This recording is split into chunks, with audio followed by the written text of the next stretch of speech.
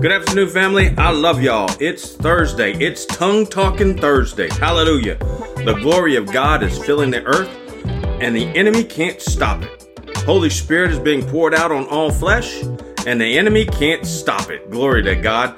Nothing can stop what is coming. Hallelujah. Healings, deliverances, joy, peace, no fear, love, and abundance. Oh, the glory of your presence, Father. The enemy can't stop your glory from filling the earth. There is one thing, though, that the enemy has been good at stopping, and that is praying in tongues. I'm not going to argue with you about praying in tongues. I am just going to go straight to the Word of God. If you don't agree with what the Word says, you know who inspired it, so argue with God, not me. All right, I encourage you to do your own research, just like I urge you to do your own research on natural things, like the CDC has just announced that the original tests they used for COVID are not able to distinguish between COVID and the flu. What? Yeah, go check it out. Do your own research. So, I'm going to go to 1 Corinthians chapter 14, verses 1 through 5 and 13 through 15. Pursue love and desire spiritual gifts, but especially that you may prophesy. For he who speaks in a tongue does not speak to men, but to God. For no one understands him. However, in the Spirit he speaks mysteries. But he who prophesies speaks edification and exhortation and comfort to men.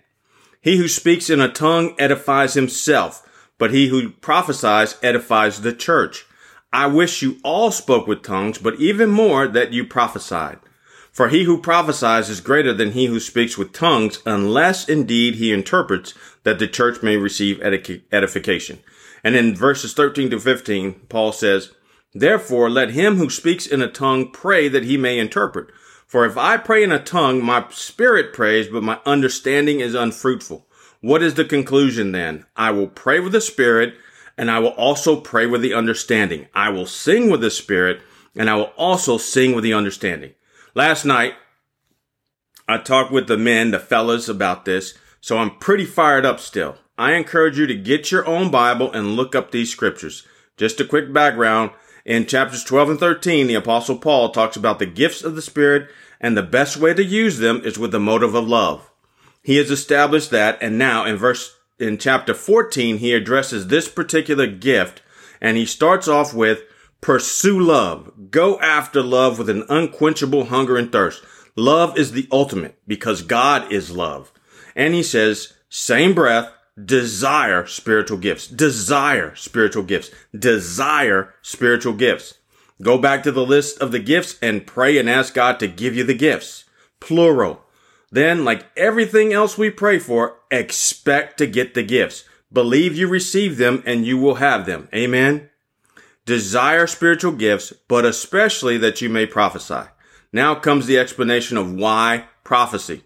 Because he who speaks in a tongue does not speak to men, but to God. All right, this is where I got really excited with the fellas last night.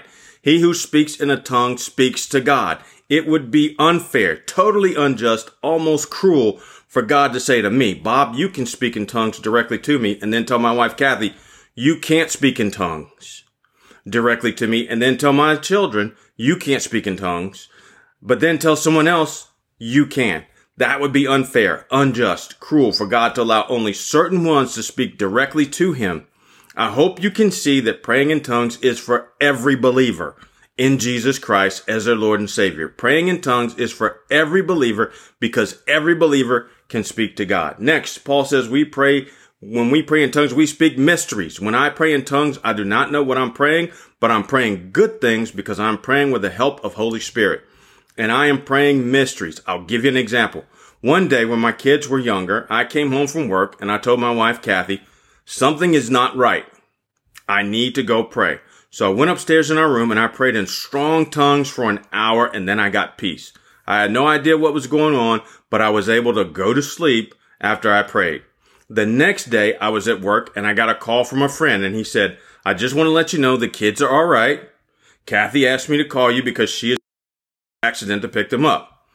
Accident? What? I drove home right away. Well, what happened was, as a friend was taking the kids to our house, her car got T-boned on the side where my oldest son was sitting. The wreck was so bad they had to put the car on the wrecker in two pieces. My kids Glory to God. My kids were fine.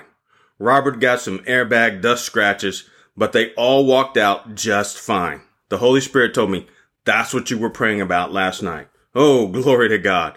Pastor Neil in Danville, Illinois used to say, you came too late to tell me the pudding ain't good. I already ate it, and I know it's good. Hallelujah. I know that praying in tongues is for every believer. I encourage you to read the entire 1 Corinthians chapter 14 and just think about it.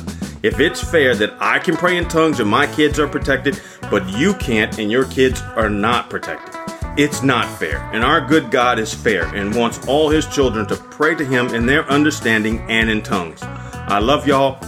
Pray in tongues as often as you can.